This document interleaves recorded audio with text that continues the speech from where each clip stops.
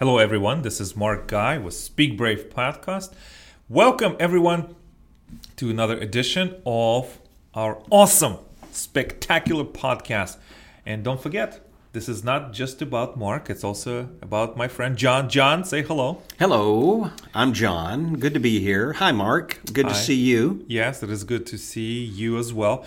Welcome the tribe of Speak Brave, because this is exciting. And today we're going to continue about storytelling. This is part 2 of our exploration, of our progress, of our journey, where we learn how to compose, create, and craft stories that stick, stories that move, stories that are remembered for the rest of their lives of anyone who comes in contact with it. So I welcome to it. This is your time well spent. John. Mark, did I tell you that storytelling, among all the things that I do in communication, is my very favorite genre? Because telling a story, I love people telling stories to me because I can relate to them many times. Mm-hmm. And I've discovered that when I just tell my stories, yes, or the stories that I've had the privilege of being engaged with, or even interpretive reading, when you're reading a story that has been written by a master, that is such an exciting experience and opportunity, but it really takes a degree of skill. You can't just enter into it with a haphazard kind of a relaxed attitude. You have to stop and realize this is somebody's heart and soul you're talking about. And making it alive in the listener and the viewer is a big deal. Oh, yes, absolutely. And as a communicators, we are seeking to excel in the area of public speaking and communication. Storytelling is just a tool. It's a tool that you must master. I believe a lot of people think intuitively that they are good storytellers. Would you agree with that? I think even I thought that storytelling was what I did best. Mm-hmm. Boy, was I wrong. Well, don't be too hard on yourself. As you always tell me, we are a work in progress. As soon as you recognize that, you can share that with others and keep moving forward. John, over the weekend, I heard an interesting mechanic or interesting classification about types of stories. Mm-hmm. And I want to share it with you because this is a storytelling workshop, storytelling class, storytelling, what else can we say? Session, discussion, dialogue. It's something that we are learning together. Have you heard about a famous American author, Kurt Vonnegut? Oh, yes. Yeah. He's our contemporary, right? I mean, he lived or he still lives. Well, mid-20th century into the current. Okay. He's talking about, or he talked about one of his presentations about 3 different types of stories. Would you like to know what they are? Yeah, I do. I would absolutely. Okay. Number 1 is guy or girl. Let's say a person. Okay, because, person. We have to be gender neutral. A person gets into trouble, gets out of trouble. Gets into trouble again, gets out of trouble. Gets into trouble, gets out of trouble again. That's it. It's just a repeating cycle. The repeating cycle. Up, down, up, down. Up, down, up, down. But the end of it is you get out and people root for you because they live vicariously through you. Uh-huh. Okay? So that's story number 1. I can relate to that. Type story number 1. Type story. Number 2. Boy gets girl. Oh, yeah. Love story. The end. That's it. Yeah. Always happy ending. Welcome to Hallmark Channel. Right. I don't know if it's a love story, but okay, Hallmark. I love Hallmark Channel movies. You watch them? Oh, yes. Very much so. My wife is a bigger fan than I am, but of course, Christmas time is a lot of fun in our house. But it's also Valentine's. They have summer. They have weddings. It's the Hallmark Channel, and they're so successful, right? I mean, you kind of know the pattern, right? You kind of know the pattern. 2 people. There's several patterns, right? But you can almost predict. You can almost predict from the first few minutes of where this movie is going. Mm-hmm. But even though we know kind of where the movie is going, the plot and resolution, people love it. Oh, They yeah. love the Hallmark Channel. They like the especially happy endings. They like the happy. Is that what it is, you think? It's a happy ending. It is, hey, I'm rooting for her, I'm rooting for him, whichever one happens to be the principal heroine or hero of the story. And at the end, the guy gets the girl or the girl gets the guy. Sometimes it's flipped. But the point is, it puts a big old smile on your face because, you're hoping the whole time everything that could possibly, the world is against this relationship. But love powers through. Wow. Well, love is outside the scope of this discussion. That's true. I can But talk about love all day long. Well, why do you think people like to read Harlequin? I have no idea what Harlequin Because is. Harlequin What is is this? love story novels. They're just it's just fantasy fluff novels about love, and every Harlequin novel is pretty much the same setup. It's just different, genres. Okay. But it's guy in love with girl, girl in love with guy, and the saga of finding true love and ending together, and living happily ever after.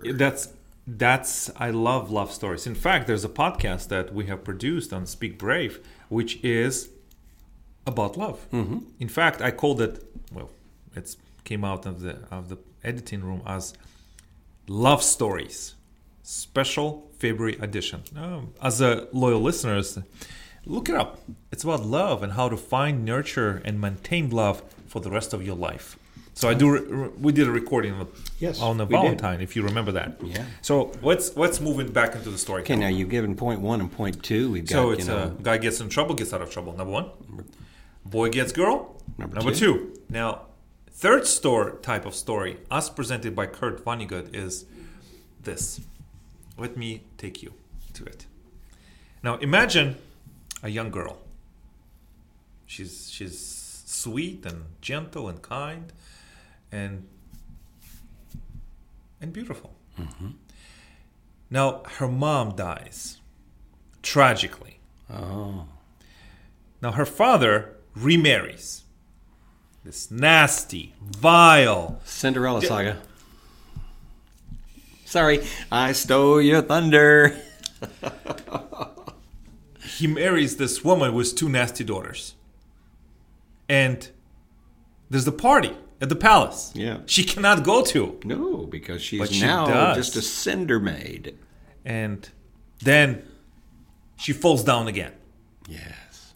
So she started low, then lost her mom, and then this stepmom, and then she cannot go to the party. But then the shoe fits. She marries the prince and achieves of success, extraordinary happiness and joy and love. And that story is Cinderella story. Cinderella story. Every time somebody retells the story in a contemporary modern way, somebody makes $1 million. Yeah, it just keeps on coming and coming. It keeps on giving and giving again. It never Right. stops giving. That's the gist. That's the juice. the juice, as you That's say. the juice of that story. So us as a storytellers, we can take a page from a Cinderella story and we can say, okay, a regular person, and then thrown into the conflict right away. Mm-hmm. Boom. The odds are against you. The odds are Absolutely. against the character, the personality, the hero, and then you get bumped again, and then bumped again until you see a little break, and you maybe help from a fairy godmother or fairy godfather or any combination of that character that represents that symbol, and then you're taken up again, and then your happiness is snatched away. And then there's conflict, and then there's resolution, and then there's a path that the character has to grow and find out who they are and who others are. But there's always somebody looking for them or wants to take them to the next Somebody level. always watching out for them, like you Somebody's said, that fairy watching out. godmother or Yes. even a fairy godfather, because there's been that storyline too has been repeated on Hallmark in many ways. Exactly. Oh, yes. So really what it is, more than a Cinderella story, it's almost the classical underdog story. It's a classical underdog story. One of my, and I talk about this person a lot in our podcast, John. I never get tired of their contribution to my thinking, is Nick Morgan. Mm-hmm. Do you remember? Talked about Nick many occasions. Nick Morgan, he wrote a book which I love. I recommend to everyone, Power Cues. Mm-hmm. How subtle body language techniques and strategies can help you gain trust. But it's more than just body language. In his chapter about storytelling, in the same book, he's talking about different types of stories. Number 1 is rags to riches. Mm-hmm. Number 2 is stranger in a strange land. Oh, yeah. Number 3 is love story. Oh, yeah. Number 4 is how many did I say? Did I say You've given 3 so far. so? Rags to riches, Mm-hmm. Stranger in a foreign land. stranger in a foreign land, And love story. Oh, okay. I'm sorry for the mock. I was mocking you. Love story. you know what? It just. I'm sorry. I'm sorry, friends. Hey, you can dress me up, but you can't take me anywhere. Number 4 is revenge. Yes. Revenge. You know, what is Revenge. What is it about people wanting revenge? I guess it's just We want to be. we're wired that way. We want to be compensated fairly for the hurt and for something that's taken away from us. So this is the 4 templates you can use for your life. But also, so we covered from Kurt Vonnegut, Nick Morgan. There's one more resource. Who is that? And it's from Nancy Duarte. She Now, is I don't know if principal. I've ever heard you talk about her, but Nancy Duarte. Yes, she wrote like that. a couple books. One of them is called Resonate and Illuminate. One of those. Oh, wow. Yeah. And Now, resonate obviously is very much an auditory thing. Illuminate would be almost visionary. It's his visionary. I love that. I recommend those books as well. And Nancy Duarte is a titan in the area of communication. She has a communication consultancy and agency, which is works with brands, companies, and politicians, business people to take their speaking and communication to the next level. I recommend everyone to look into Nancy Duarte and her free book. In a material that she has, and she's talking about a story diagram. Right. For example, if you can think y and x axis, right? Mm-hmm. For example, just to get you started. Y and X. Yeah. All right. So that's Think one. like an algebraic formula. Exactly. So then you start with a curve. Oh, yeah. Start with a curve. Almost like a frequency curve. Exactly, like a frequency curve. So you start somewhere, and that starting point is where you start. Right. And it can be starting up high or it could be starting low. well, no. Or does it start right at in the middle? In the middle, okay. In the middle. Always start in the middle. Start in the middle. In the middle. And then you start in the middle, and that could be a neutral state. It's something that it's your regular day. Yeah. It's Not good, not bad, It's just a regular it's day. just how you are. It's you wake up in the morning, you go to work, or you take your kids to school, or you just go around. You start in the middle. Another term, status quo. Yes. Then, with some period of time, maybe a 1 period of time or 2 periods of time, whatever it is, day, 2, week, year, you drop off. You drop off. There's a trough. You start a decline, Decline quickly. but a real fast drop. Real quick decline. And that is a crisis, a conflict, something that is thrown at you that must test you. And at the end of that test is change, a change of some kind. Now, once you go down, you reach another low, right? You reach another low from the starting position. Then, of course, you have to go up. Right. You go up, up, up, up, up. Now you recovered fully from that decline, and you go even higher than your original starting position. Does any of this make sense to you? Makes complete sense because you it go- almost sounds like the cycle of living. Cycle of living, and people never get tired of it. Isn't That's- that interesting too? Because That's the diagram of the story. Because every now and then somebody whispers the question, when is this going to stop? And yet, I don't hear them asking that question when things are climbing. That's right. You only hear it when things are declining. Yes. So from that point on, you have a choice. Continue with your story, take the hero, the resolution, or the narrative down again, but this time go deeper. Thought it was bad the last time. It Go got even worse. deeper. Got worse. Right? Go even deeper. But what happens afterwards? It's your choice. That's right. You can leave people in that depth. Or another choice that viewers, consumers of stories and information in the United States, we are conditioned, we are primed not to be left off there, but rather go up. And now at that new high, it will be higher than the starting position and higher from that success that was achieved right before. Have you? That's it. That is the storyline. There's nothing else to it. Okay. And that comes from Nancy Duarte. Let me give you a contemporary that I feel falls into that. Mm-hmm. And actually, there have been a number of these. So if I mention a particular author, I could. Here's the one that jumps out at me first, because probably of all. Well, first of all, you know what a dystopia is? Yes. All right. Tell me.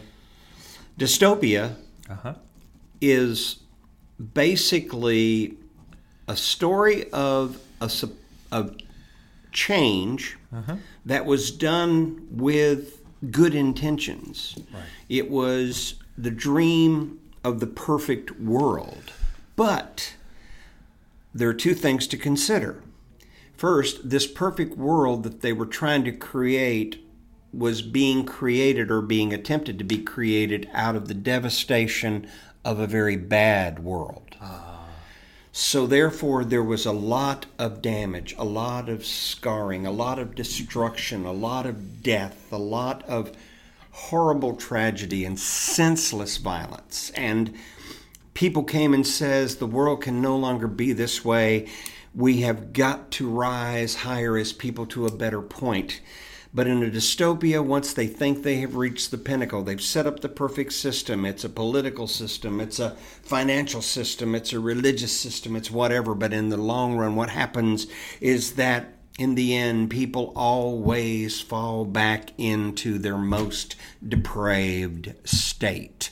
And in that depravity, they once again become the very thing that they had created the so-called utopian world for. Now, Who do we think of when we think of dystopias? We think of Hunger Games. Yeah. We think of Suzanne Collins, the author. Yes, Susan Collins. Or we think of Anita Hill, who wrote The Giver. And Blue and others. Those series of books, which are very, very popular and on the recommended reading lists for most schools. And I've read those books. Really? You and did? That storyline is incredible. And why it's compelling to me is because I like stories like that. Those capture my attention because in the end, here's the point. And there is it's an up and down process. It's a roller coaster, right? And in the end, good wins, but at a very dear cost. At a very dear cost.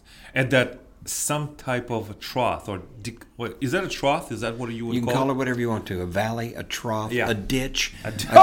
Ditch. Oh my goodness. A chasm. Yes, so we're all familiar with it, right? Yes. Now, you are the author of your story. You don't have to take the heroes or the heroine or people or characters up.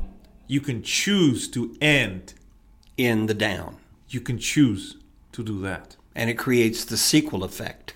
It may create something, but it creates tease. Exactly. There's a hunger. Additional information. Give me more. Right? Because you want a resolution. Yes. You may not or may not be happy. But why is it that we're wired for resolution? Well, we must. Because if you know, remember that work done by Den and Chip Heath.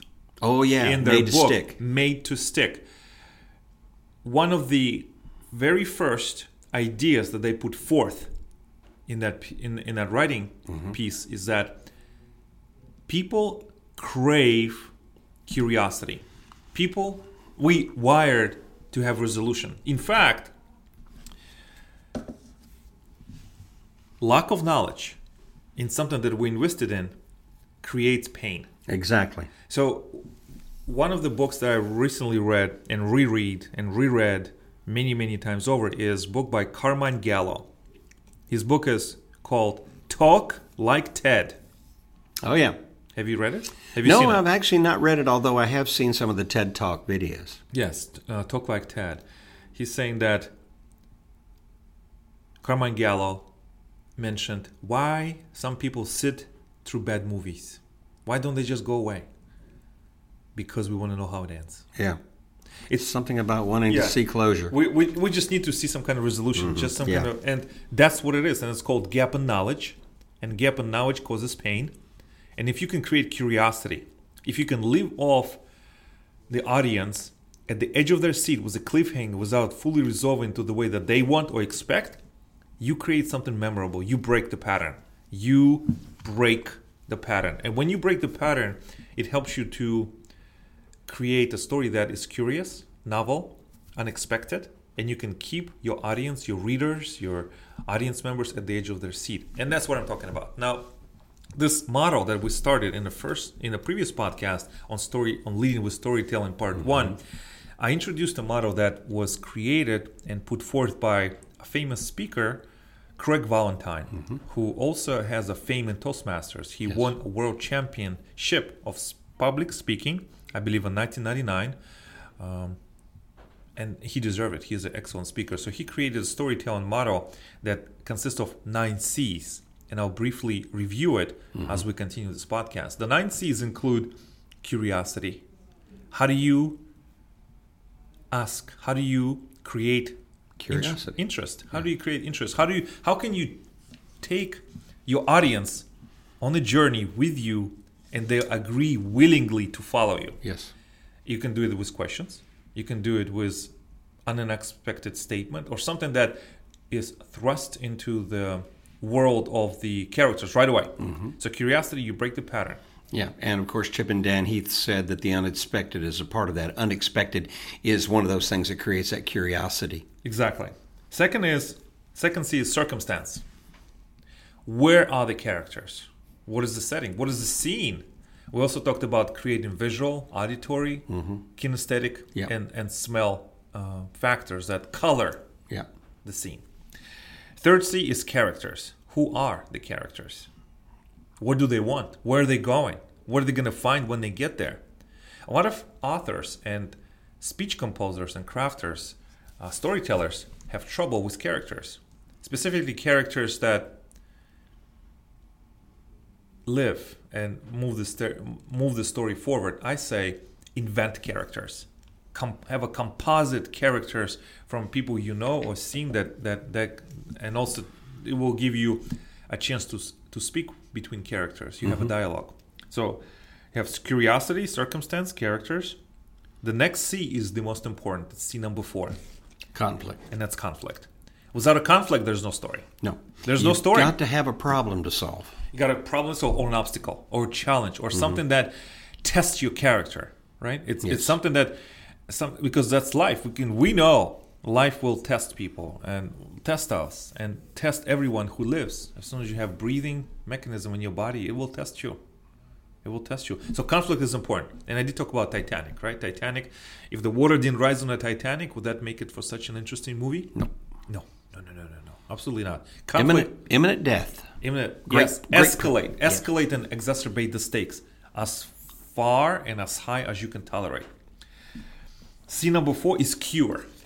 What is the solution? What's the solution? What's the solution system or offer? Something that you have or some cure comes from someone or something that offers a cure. But those or a hope. Those that are willingly following you too as you're doing the storytelling, whether it's in a speech or in a book, are also thinking of cures, saying, why don't he do this? Why doesn't he do that? Why doesn't she do this? See, suddenly they're becoming a part of it and they're actually conspiring with you. But the thing is, of course, they are hoping. They're hoping. Yes. So that cure is an important component. There's got to be resolution. So cure is deeply anchored in hope. Very much so. Okay. The next C is change. What is the change that we see in the characters? What is the change maybe in their life or maybe in someone's other life? There has to be an emotional change. Like physical change. Like a momentum shift. Momentum shift, thinking change. Even Titanic or many other stories that there's some kind of change. It may be very subtle. It may be very obvious, but change must be presented, must be present. Otherwise, it doesn't make sense. The next C is carry out message. What is one statement that stitches or sews this all together? Like a moral of the story? Yeah. It could be moral of the story. It could be a foundational phrase that lets all the pieces of the story that come together. And the foundational phrase is so intuitive, and so descriptive and so on point that it creates a story. That you can hear that foundational phrase and know that this is Automatically your mind goes to it. It that triggers. story. Yeah. Next one is callback. Callback is something that you start in the beginning. You say, not all who wander are lost, for example. Well, that's a part of carry out message. But callback is you bring the audience's mind back to the beginning, or you ask them to take action of some sort. Mm-hmm. And that action may be to do something, to think differently, or help someone. Yeah. Because this could happen to you, and when it does, what are you going to do? Exactly. Yeah, that's exactly right. And final C, which is is infused throughout this storytelling, is conversations and dialogue. Yeah. What are the characters talking about? Are they talking to themselves? Are they talking to others? Who are they talking to? And how is the dialogue moves the story forward? Now, this storytelling model is largely based for speaking. Right. Because for writing, it's a little bit different. It's still a communication medium. But conversations and dialogue in speaking is very condensed, very compelling. And when we speak in dialogue, we move the story faster.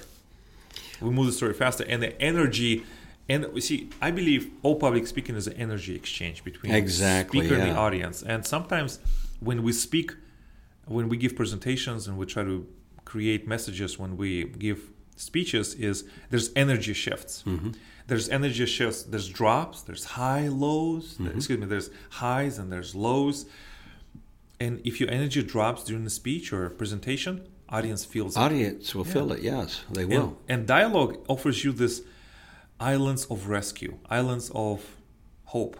That okay, this is interesting, and then you continue with the speech and then dialogue again. It's like, this is unexpected. I like this a lot, and it gives the brain a little break and tunes into the speaker. Does any of this make sense? Yes, it does. And let me throw you a little curveball question in on this, because you and I both, of course, live in the world of speaking, public speaking, yeah. And also have that thirst to have the opportunity to provide that effective professional speech that offers direction or a curative. Mm-hmm. But there is a part of the dialogue that I find interesting. And this is something I think is a mistake that a lot of speakers make. How do you feel about somebody looking at you while they're talking? They're bringing you through the story, and then they say these words to you. I know what you're thinking. Okay, I know. Okay, so what do you want to know? Well, I'm saying, is that really the right thing to say? I'm the kind of individual that has a certain degree of guardedness, and I don't really like the idea of someone standing on a platform and looking down across the audience and saying, yeah, I know what you're thinking. Okay. Let's hold on to this moment, okay? Alrighty. Friends, John, have you ever heard about a famous speaker, a famous coach? Her name is Patricia Fripp. Oh, my goodness. I was just communicating a message to her on LinkedIn last night. Oh. Congratulating her on a recent project that she started. Good. I like her. She is Titan. Oh, she is. Speaking and communication. I heard her speak in real life. By the way, did I ever tell you that I did not know who Patricia Fripp was until I met you and Diane? Yes, Patricia Fripp. And she's a coach to many, mm-hmm. an inspiration to hundreds of thousands of people. Absolutely. Now, Patricia Fripp, one of her seminars, she says, when you speak to an audience, and this is the phrase that she used, this is the phrase that she used. She said, now I know what you're thinking. Yeah. Exactly that phrase. But that phrase is a bridge between two ideas. And the way that she presents it to the audience isn't humble. It's filled with humility. It fills with humor and playfulness. Because all it is just a bridge words between two ideas that she's communicating and weaving in her message. Mm-hmm. So it's not she's not saying that from the point of, oh, I'm the authority, or I know more than you, or I know something that you don't. Rather, she's using that, okay, I know what you're thinking. And now that's comes from a place of humility, playfulness, and humor and care. there you go. Yeah. That's your last. That's the conversation. Right. That's the dialogue. Our conversations that we have, as you say, and in a speaker audience setting, it's a more difficult challenge, particularly for the speaker, Right. because the speaker has got to create the best possible environment for those people to connect Right. with him or her. Over the And what message, you yes. just described about Patricia Fripp is one of the important things in storytelling. You're creating a relationship with the listener, Right. with the audience, Yes. through a conversational style that even though you may not be literally having dialogue back and forth with each other, the energy exchange is a form of dialogue back and forth. Exactly. And that's what it is. So, did I answer your question? You did. And- And you see right there, you helped us to understand that it's not the phrase. how you say it. It's the manner in which you say it, right? Where's your message? Where's your heart is? Exactly. And what do you want And audience that to... you can't contrive. That's the one part of you that is the most transparent is your motive. Yeah, and it's what do you want audience to feel, think, or do differently? Feel, think, or do differently at the end of the speech. There's your call to action. Yes, and this whole model that we have discussed over this episode and the one just previously about storytelling is based on humility, in humility, rooted in empathy. Because as a speaker, as someone who leads people on stage, you don't act as a guru, but rather as a guide. As a guide who is taking the audience on a journey of self-reflection, wisdom, and thought. Something that you have thought about, something that you have meditated on, and you want to give it as a gift. So don't be a guru, be a guide with a gift. See? 3 G's. It's rooted in humility because, as Craig Valentine said before, if you want to achieve success with your audience, don't be special. Be similar. Share your first failures, frustrations, and flaws, because you'll connect in an authentic way. And if you do it with humility, without egotism, you will create a connection. And connection is everything. Because that's what people would like. People craving for the speaker to do well. And speaker is craving to connect in a way that is effective and authentic. Yep. And storytelling allows us to do that. I hope this was an inspiring and It was. educational and eye-opening episode, because storytelling is life. We live it every day, and a few years ago I had a premonition, or something that I made a decision in my own life. I said to myself, I want to live my life in such a way so I can tell better stories. And I still do. And I thank you, John, for being with me on this journey. Thank you. It's been wonderful. Thank you, everyone, for listening. I hope you will subscribe and share this with your friends. We are available on Stitcher Radio, iTunes, and SoundCloud, and anywhere else music is heard and sold. I cannot wait to hear your feedback. Tune in next time as we continue to speak brave. Thank you.